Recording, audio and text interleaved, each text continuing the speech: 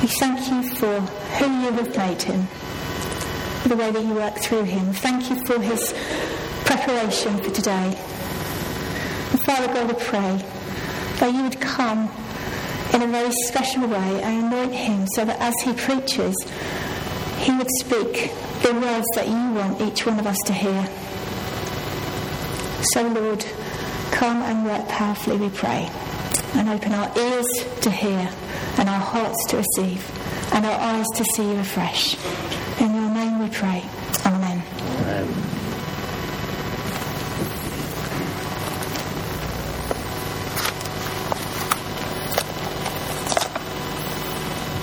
So, harvest. I love harvest. It's delight to see people choosing to bring food and produce to bless others. And it can be one of those, a bit like a church version of the village show, can't it? You know, that sense of keen gardeners outdoing each other to display their biggest and their best produce, the shiniest tomatoes, the weightiest marrows, the longest carrots, and so on. Yes, of course, in urban areas it's a bit more of a raid of the supermarket, and so instead it looks more like that. Now hold those thoughts of harvest for a moment and think on this. How do you want to be remembered? Do you want to be remembered for your mistakes or for your successes? And of course, we tend to bring our most successful attempts at growing things when it comes to harvest. But in the long term, do you want to be remembered for the things that you do or the character that you are? Looking back with a family on a person's life has become a regular feature of my own life as I help people to prepare for funerals. Most people find it easy to talk of history in terms of jobs, marriages, hobbies, often children, but the tears tend to flow when I ask about character, about what someone was like as a person, when there's talk about what that person meant to those that are left behind, who they were when they think that no one else is looking. I find it interesting and quite challenging that most of us spend most of our time on earth striving to do things, to complete projects, to become known as successful, rather than spending time developing character, which is the thing those closest to us will remember long after the doing and the striving has ceased. It's part of why character in leaders and developing that character is very important. But actually it's important for all of us who are followers of Jesus, because we're not going to lead many people to Jesus unless we are led more by Jesus. Harvest is an interesting one then. For those of us who have grown things in the garden and brought them today, no doubt we've selected the best of the crop and not brought the gnarled, the deformed, or the potatoes that accidentally got a fork through them when digging them up. And in doing so, we've made judgments about bringing our best crops to the Lord. Although biblically, I want to suggest the closest parallel we have in a harvest festival is to the first fruits festival. And that gets a mention at Deuteronomy chapter 26. It runs like this. When you have entered the land that the Lord your God is giving you as an inheritance and have taken possession of it and settled in it, take some of the first fruits of all that you produce from the soil of the land that the Lord your God is giving you and put them in a basket. Then go to the place that the Lord your God will choose as a dwelling for his name, and say to the priest in office at the time, I declare today to the Lord your God that I have come to the land and the Lord swore to our ancestors to give us. And the priest shall take the basket from your hands and set it down in front of the altar of the Lord your God. And then you shall declare before the Lord your God. And basically you declare history. Here we go.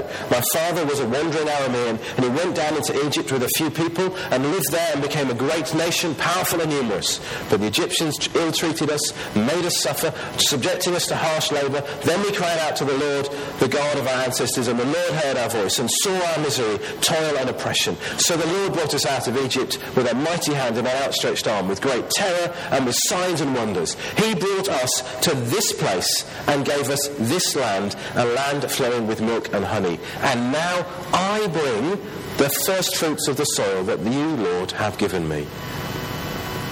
Then place the basket before the Lord your God and bow before him. Then you and the Levites and the foreigners residing among you shall rejoice in all the good things the Lord your God has given to you and your household. So, those instructions were for whatever ripens first, rather than the best. And I think it's an image worth dwelling on. God wants the first fruits, not just the best fruits. So God values all contributions, all fruits, all shapes, all sizes. And I think there is, a follow-through in terms of how we view ourselves and those around us. I think God wants to say to us that whoever you are, however you perceive yourself, God wants you to know that you are loved by him and that he believes in you and that he is the one who gives you breath. Because he loves you and cares for you and has a plan and a purpose for you. So since God gives you your breath, you are called to live your life on account of his giving you breath. And thus God has given you life and he's given you hope and meaning and purpose. But it also has a follow-on on how we treat other people. For we are to measure one another for who we are as followers of Jesus, for the Spirit that dwells in each of us, not for our wealth, not for our education, not for our looks. So actually, yes, the crippled, the disfigured, the disempowered, the uneducated, the outcast, all who normally self-exclude, or who think they're not worthy, or think that they have nothing to offer, actually all of us are equal in God's sight. And we must live that out. We must honour and give equal honour to each other, without differentiation, based on anything other than God's Spirit dwelling in you and me. Yes, we live in a society that wants to judge, wants to disparage others, wants to pull others down, but we are called to be countercultural and to live God's ways, not man's ways. But actually, was it ever thus? Our reading shows Samuel's temptation to look at the outward appearance. And did you notice that phrase from God? The Lord does not look at the things people look at. People look at the outward appearance, but the Lord looks at the heart. So how is your heart today? Even the first century church needed to be challenged to look beyond the clothes. Many of you will be familiar with the passage from James chapter 2, where James writes to the church to remind them that they... Just need to find it. Come on, stay awake, Saunders. There it is. They wrote to the church to remind them actually that they need to treat others equally. James 2. Suppose a person comes into your meeting wearing a gold ring and fine clothes, and also a poor man in filthy old clothes comes in. If you show special attention to the man wearing fine clothes and says, "Oh, here's a good seat for you," but say to the poor man, "You stand over there or sit on the floor," have you not discriminated among yourselves and become judges with evil thoughts? And the passage goes on. Even the first century church needed to be challenged to look beyond the clothes. I'm really challenged by the reverse, as it were. Listen to verse 5 of that chapter. Listen, my dear brothers and sisters, writes James, has not God chosen those who are poor in the eyes of the world to be rich in faith and to inherit the kingdom he promised those who love him? Passage goes on. Don't forget, it's the rich that exploit you. It's the rich that drag you to court. It's the rich that are blaspheming the noble name of him to whom you belong.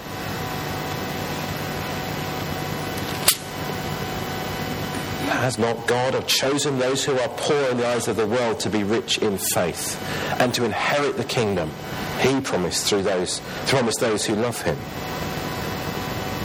For some of us, I wonder, is it time to become poor? Let's go back to that Deuteronomy text, Deuteronomy 26. The very end of it, of the passage I read to you, ran like this. Now I bring the first fruits of the soil that you, Lord, have given me. Place the basket before the Lord and bow down before him. Then you and the Levites and the foreigners residing among you shall rejoice in all the good things the Lord your God has given to you and your household. Notice the attitude. the statement that says, you, God, have given us the very soil. So I bring this that you've allowed to grow back to you. If you like, it's back to that open-handed approach to life that we talked of last week, rather than a closed-handed approach. If you want to hear more on that, just listen to last week's sermon online. Leave the offering, it says, and bow before the Lord. Actually, worship is important. When did we last bow, even metaphorically, before the Lord? Bowing is about showing God that you respect him and honour him, and that you live to serve him. But then, having bowed in worship, we are called to rejoice. To rejoice in all the good things that God has given you. Rejoice. Have joy. Be happy. And it's the context of recognising that it is all given by God. He sends the rain and the sun in due season, and he allows those crops to grow. Even those things in tins and packets used to grow in a field or in the ocean. Let's push a little bit on this concept that everything is given to us by God. And for me, I need to say to you that includes those signs of the inbreaking of the kingdom of God. And yes, funerals weigh heavily on us, and we've got 3 church funerals booked in, and I've got 2 more in my diary, and so clearly it's one of those seasons. But I want to say quite clearly to you that I will not stop praying for the sick. Because God is the same today as he was yesterday. Because people do die and will die. Even Lazarus is dead. But while God continues to give me breath in my body, so I commit to praying for the kingdom to break in. So for the sick to be healed, for the demons to be cast out. And I remain committed to telling out the good news of the kingdom of God, of the coming King, who loves each and every person, and who calls us all to respond rightly to his hand of friendship and forgiveness. I believe that we are all to continue to seek the kingdom of heaven to come on earth. Whatever happens, whatever the apparent results, our calling is to be faithful to that calling. Faithful to the prayer that says, your kingdom come on earth as in heaven.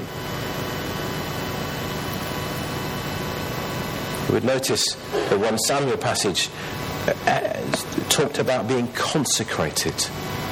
And actually we need perhaps a helpful image is to think about us all being consecrated, Lord, to thee. Consecrated, that is choosing to set aside other concerns in order to do God's holy calling. Like with the communion bread and wine, we set it apart for holy purposes. Will you then be consecrated? Will you choose to set your heart on fulfilling God's purposes for you?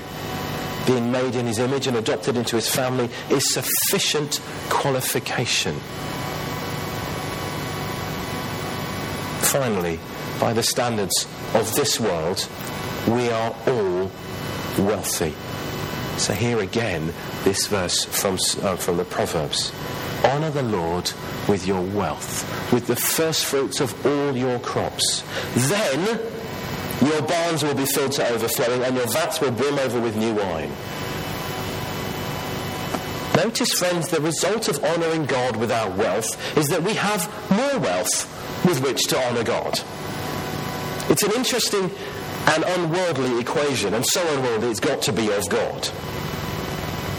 And remember that on years when the harvest the previous year had not been brilliant, so the first fruits marked the end of the hungry season, when food had all but run out. To give to God some of the first fruits in that setting was about delaying the gratification of eating more than just survival rations. That's when giving hurts. A slightly different take, consider the traditional English cooked breakfast. For the chicken, makes an offering of an egg. But for the pig, it's a sacrifice. So will you to echo the words of Romans 12 again, will you live your life as a living sacrifice? In view of God's mercy, offer your bodies as a living sacrifice, holy and pleasing to God. For this is your true and proper worship.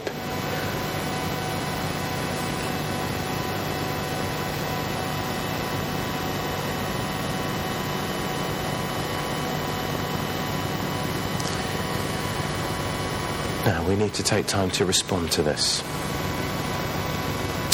If, frankly, you've been used to judging by the world's standards, by looking on people rather than on people's hearts, and you want to repent of that, I'm going to ask you to come forward in a moment.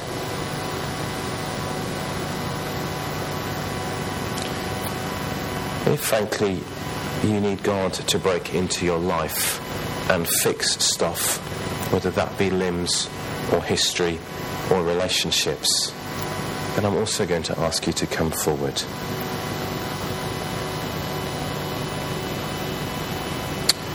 And if you want to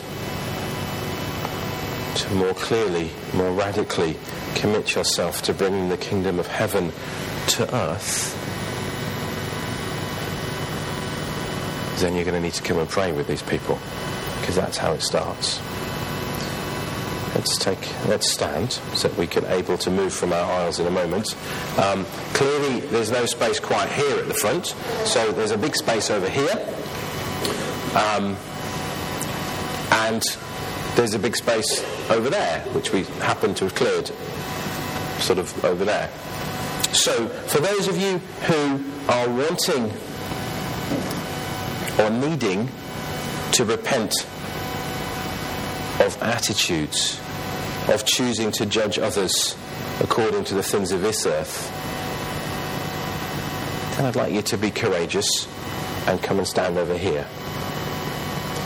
If you're wanting God to break into particular situations in your life, then go and stand in the big space over there, and others will come and pray with you. Let's just take a moment to be quiet, and then we'll get people to move.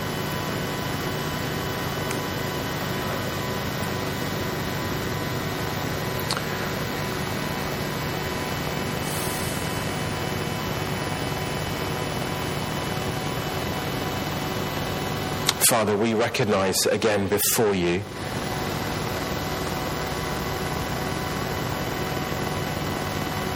that it's easy in this world to assume that our stuff is on account of our efforts.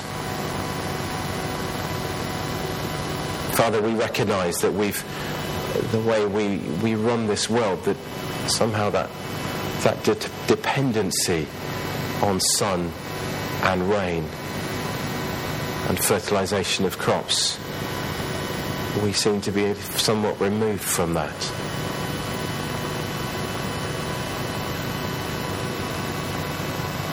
Father, give us grace to recognise again that every breath that we breathe comes from you.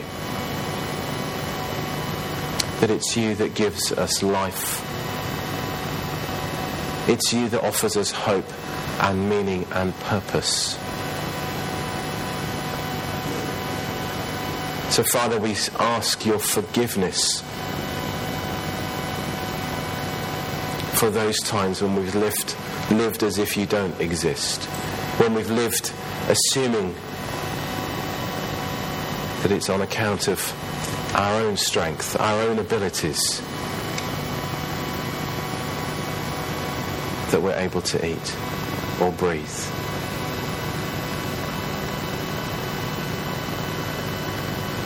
Renew a right spirit within us, we pray.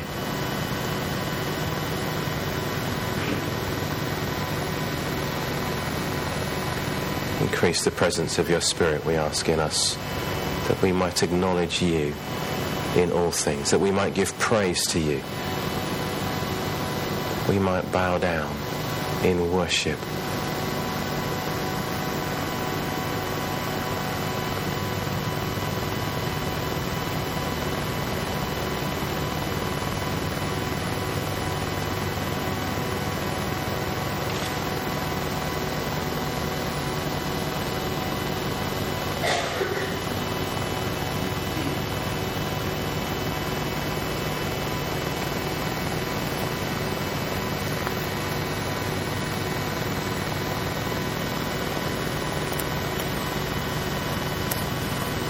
So friends, if you, to just change the language slightly, if you're wanting to consecrate yourself afresh to God this morning and therefore put away some of the worldly ways, then come forward, come to my right. If instead you're looking for God to intervene in particular situations, relationships, in physical pain, then use the space up the steps there to come and seek God, and people will come and pray with you. Our music team are regathering to enable us to worship God in that intimacy. Don't be afraid to move, friends. Do so now.